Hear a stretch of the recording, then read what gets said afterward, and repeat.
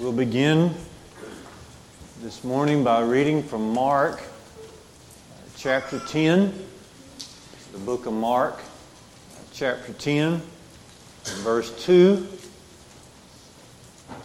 verses 2 through 9. Mark chapter 10, beginning in verse 2, the Pharisees came up and in order to test him asked, "Is it lawful for a man to divorce his wife?" He answered them, "What did Moses command you?" They said, "Moses allowed a man to write a certificate of divorce and to send her away." And Jesus said to them, "Because of your hardness of heart, he wrote you this commandment. But from the beginning of creation," Mark 10, verse 6, "God made them male and female. Therefore a man shall leave his father and mother and shall hold fast to his wife, and they shall become one flesh. So they are no longer two, but one flesh. What therefore God has joined together, let not man separate. Let not man put asunder." Our focus this morning is on marriage. Marriage. Marriage is important to everybody, no matter where you're at or what is going on, what your status in life might be. Marriage is important to everyone. It's important, of course, because it's foundational. Okay? It holds the church together. It holds families together. It holds society together. Marriage is good to know about and think about because it's good for people individually, for emotional standpoints, and for physical standpoints, social standpoints. Marriage is good, even for single people. Marriage is important. This guy in his 70s was asked about himself because he had been single all his life. So somebody asked him about his singleness. And he explained it this way. He said, "The desirable has not been attainable, and the attainable has not been desirable. Therefore," he said, "I decided to go through life wanting what I cannot have instead of having what I do not want." I thought that was a pretty good explanation. Are you guys out there today? Okay. Do I need to repeat that? That was funny. That was funny. You're looking at me like this is about to be a serious statement. Okay. That was just a guy in his 70s who was trying to be lighthearted, explaining his situation. It was a very good explanation, by the way. So, I want us to go and look at 3 different sections for our discussion this morning. The first section will be on the corrupt, confused culture regarding marriage. And then the second section will be the clarity of Christ in Scripture. And then we'll get to the third section in a moment. First, let's do a quick review of how confused and corrupt our culture is. We're not surprised that there's a big clash about this.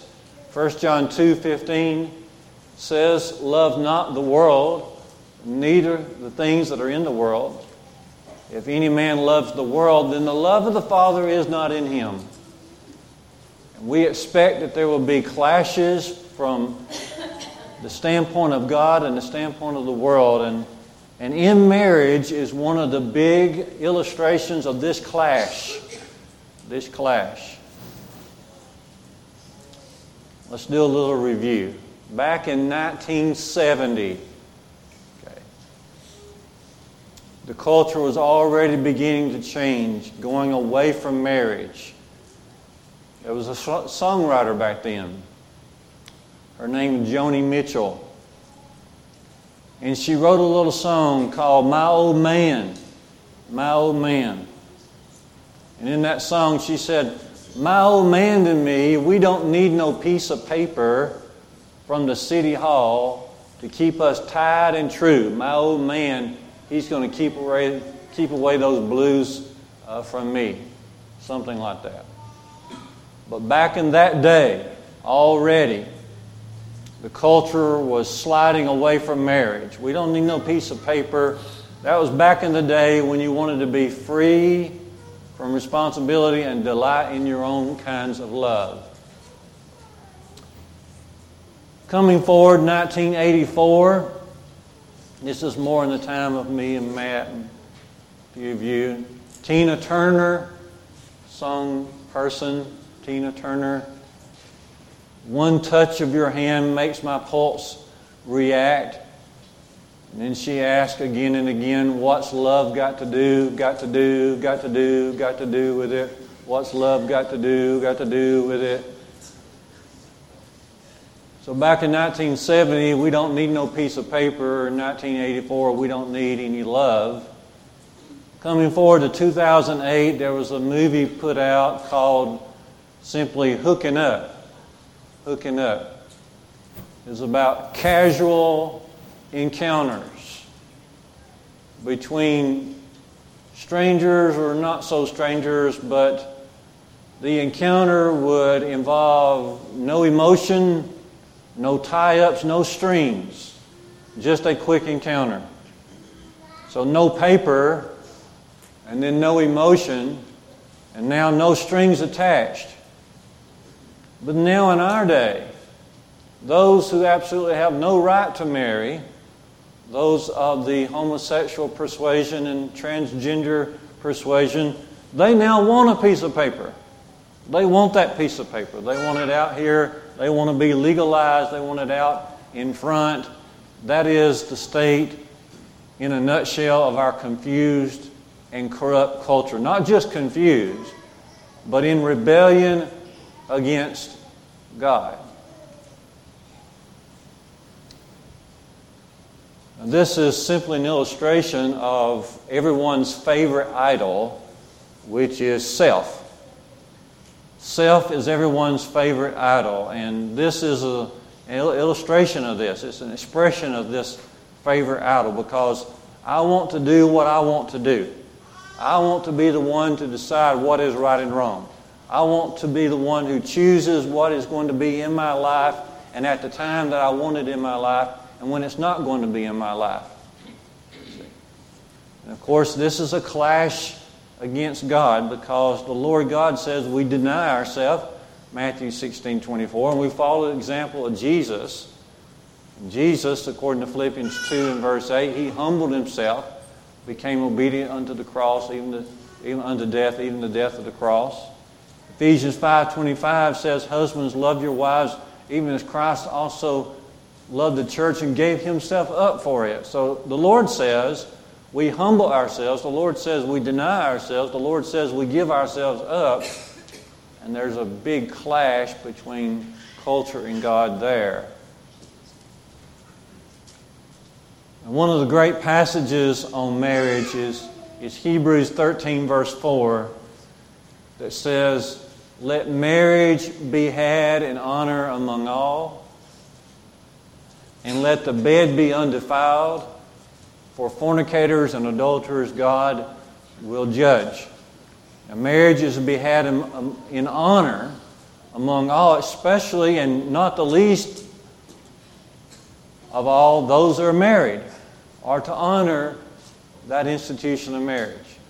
Can you imagine watching a news show one evening, prime time, and then just before he or she closes her program, they, from underneath the desk, they get a Bible out and they read Hebrews 13 verse 4 and can encourage people and families to meditate and think about this passage.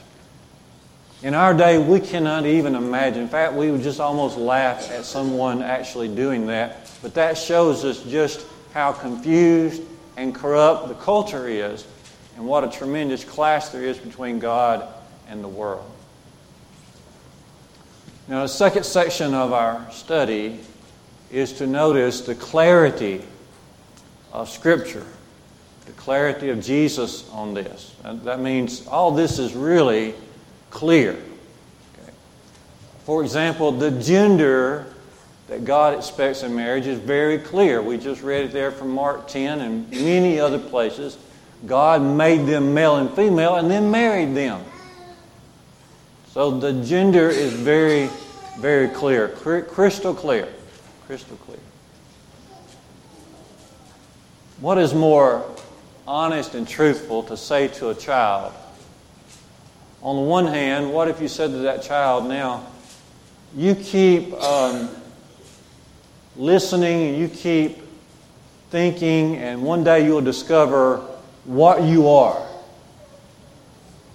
Or is it more truthful and honest to look to a child and say, we are thankful God has made us in His image and He has made us in a fearful and wonderful way, and we're going to follow Him all the days of our life so that we one day can be with Him, home with Him in His house forever and ever.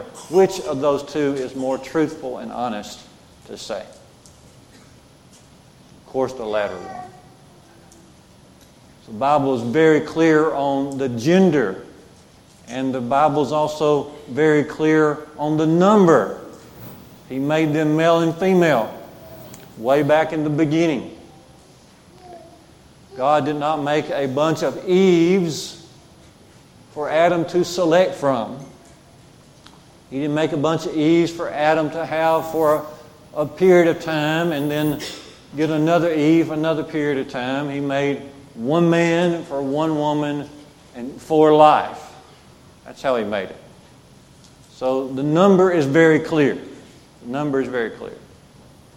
I like the way Jesus would refer back to the beginning because this is so foundational. So foundational. God is a God of order, not a God of chaos. God is a God of order. And in the beginning, God established order. He established order in the physical universe. That's why a manned space station can orbit the Earth going thousands and thousands of miles per hour. How can they do that? That's because they know that there are certain things that are going to be a certain way in this great universe. So they can figure out how to orbit the Earth. In the same way, in the beginning, God created spiritual order. He created moral order. He created an order to work out our behavior before Him. He made them male and female. It all started in the beginning when He made them male and female. He created mankind in His image, and He established order at that time. Now, in the physical realm, if we violate God's order in the universe, if we climb up 7 stories and we jump out a window, then that's going to bring harm to ourselves, probably to several other people. It's going to create confusion and chaos. So also in the spiritual realm of things. When we violate God's spiritual order that He has established, then it creates harm and destruction, confusion and chaos everywhere, and that's what we see. Now, mankind has not. When we look at this world, when we look at our bodies, we look at this universe, we did not create this order that is here. We did not create the spiritual and the moral order that's here. Okay. We don't create the order, we discover it. And it doesn't take us long to discover all the order and the spiritual order that is in the universe and that's in us. And we look around, a little child can do that and figure out male, female, and how all this works, and they can put it together pretty fast. Now to our third section of study. And for this section of study on marriage, I want us to think about the marriage ceremony. The marriage ceremony. Do you take him, do you take her to be your lawfully wedded wife? to have and to hold from this day forward, in sickness and in health, for richer, for poor, for better or for worse, do you take her. Ceremony. There would always be a ceremony. The very nature of the case, that in the very beginning God brought the woman to the man. There has to be an occasion when the two will come together. When God says, leave your father and mother and cleave unto your wife, there is an occasion there when that's going to happen. Ceremony, ceremony, ceremony. The ceremony is important, first of all, for community knowledge. I'm not a fan of this running off and getting married somewhere. Okay. I'm not a fan of getting married in some back room and then declaring some months later, hey, well, we're married. Okay. The ceremony is good for community knowledge. The community needs to know that these two people had a certain status before a certain day. They were single. They were clearly single. They were clearly pure in their relationship. A certain day is coming. And after that certain day, things change. Now, those two that were clearly single are now together in the same house, living together now. When they came down the aisle, they were in a different status. They were in one status. But then when they go up the aisle to leave the ceremony, a transaction has taken place. They're in a different status of life. They are now married. And for the sake of the community, for the sake of our examples, for the sake of our influence, 1 Thessalonians 5, 21, 22, 19, 20, still says in there, abstain from all appearance of evil, stay away from every form of evil. We have our influence to think about. The ceremony is important in this regard. The ceremony is also important because when we get married, we are making a pledge before God. We are making a pledge, a promise, a covenant, if you will, before God. It's not totally unlike when we become a Christian. We make the good confession and we declare, I believe that Jesus is the Son of God. And after that, we're baptized into Christ and we begin our journey to heaven. In that confession and baptism, we are doing two things. We are making a plea to God that we need forgiveness of sins, but we're also pledging ourselves to His service in faithfulness and in sacrifice. When I say, I believe that Jesus Christ is the Son of God, I am pledging myself to follow Him all the days of my life. So, in marriage, we are pledging ourselves before God to perform these vows that are being said here at this ceremony. Now turn with me to the book of Proverbs for a second. Proverbs chapter 2. And notice that the writer is going to mention an adulterous woman, the forbidden woman that wisdom says that we need to stay away from. Proverbs 2 verse 16 talks about this forbidden woman who is an adulteress, and she has her smooth words. But then verse 17 says this, Proverbs 2:17, this forbidden woman, she forsakes the companion of her youth, and she forgets the covenant of her God. See? She forsakes the companion of her youth, and she forgets that covenant. What was that? When she said, I do. When she married when she was young. She's long forgotten that. And that is something that God definitely frowns on. Malachi now, chapter 2. Malachi, at the end of the Old Testament. The book of Malachi, chapter 2, has a similar statement. Verses 14 and 15, but you say, why does he not?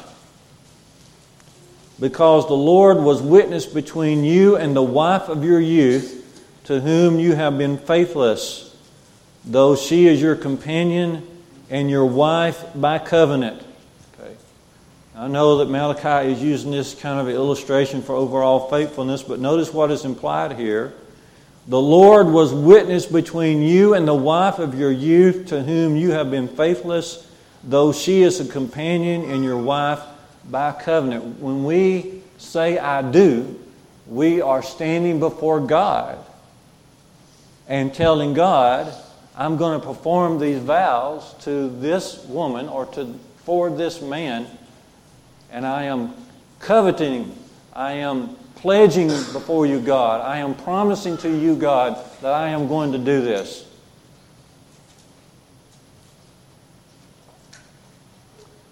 But the marriage ceremony is more than that. It's a pledge to each other. It's a pledge to each other. Before God, it's a pledge to each other. Now, when I'm on stage,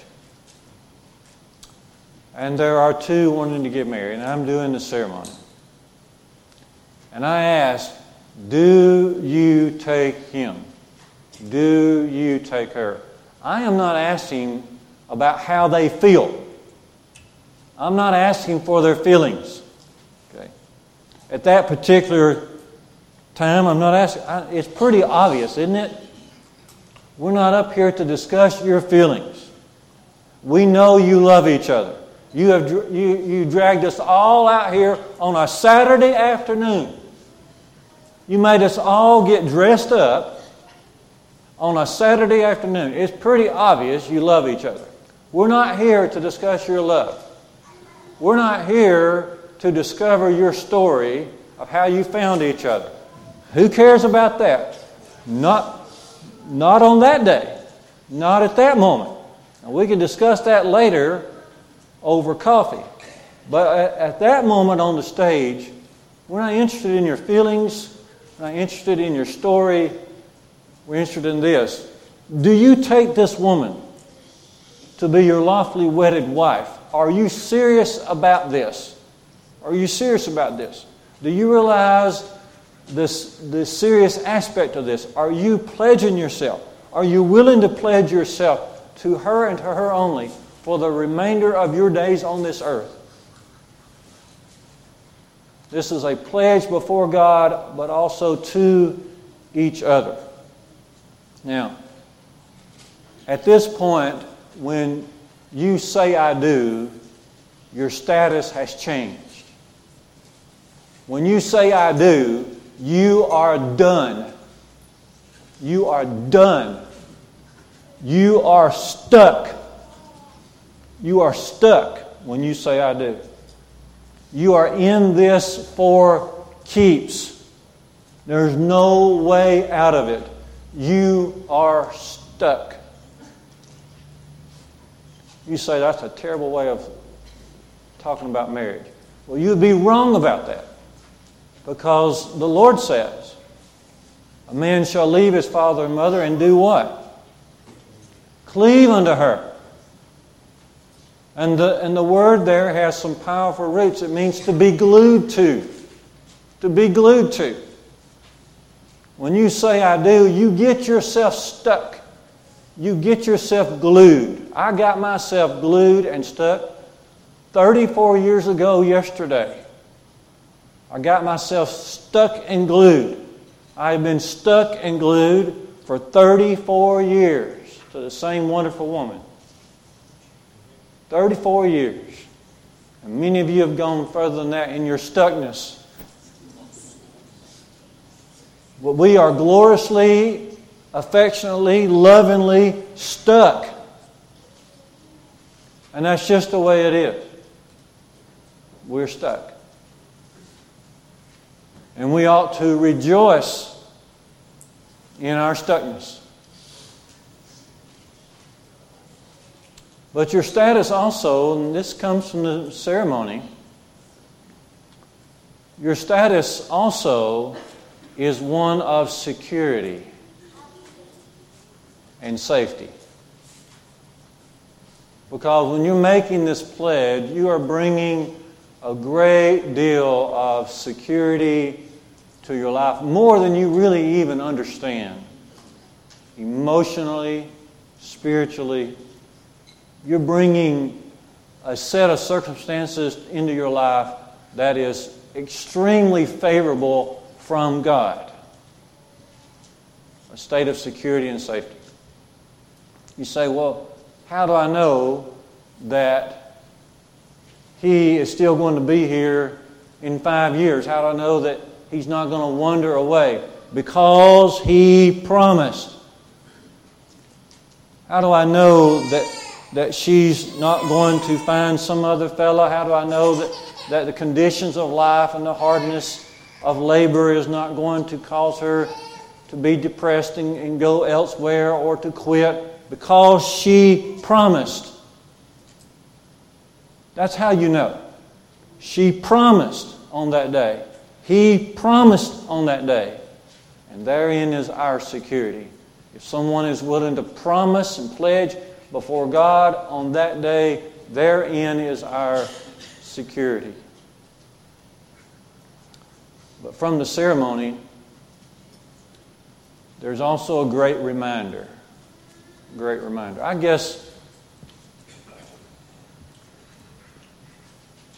on the conservative side of things, I've probably done 65 or 70 marriage ceremonies. I really haven't kept up with them all. Most of them I just want to forget. But probably 70 ceremonies or so.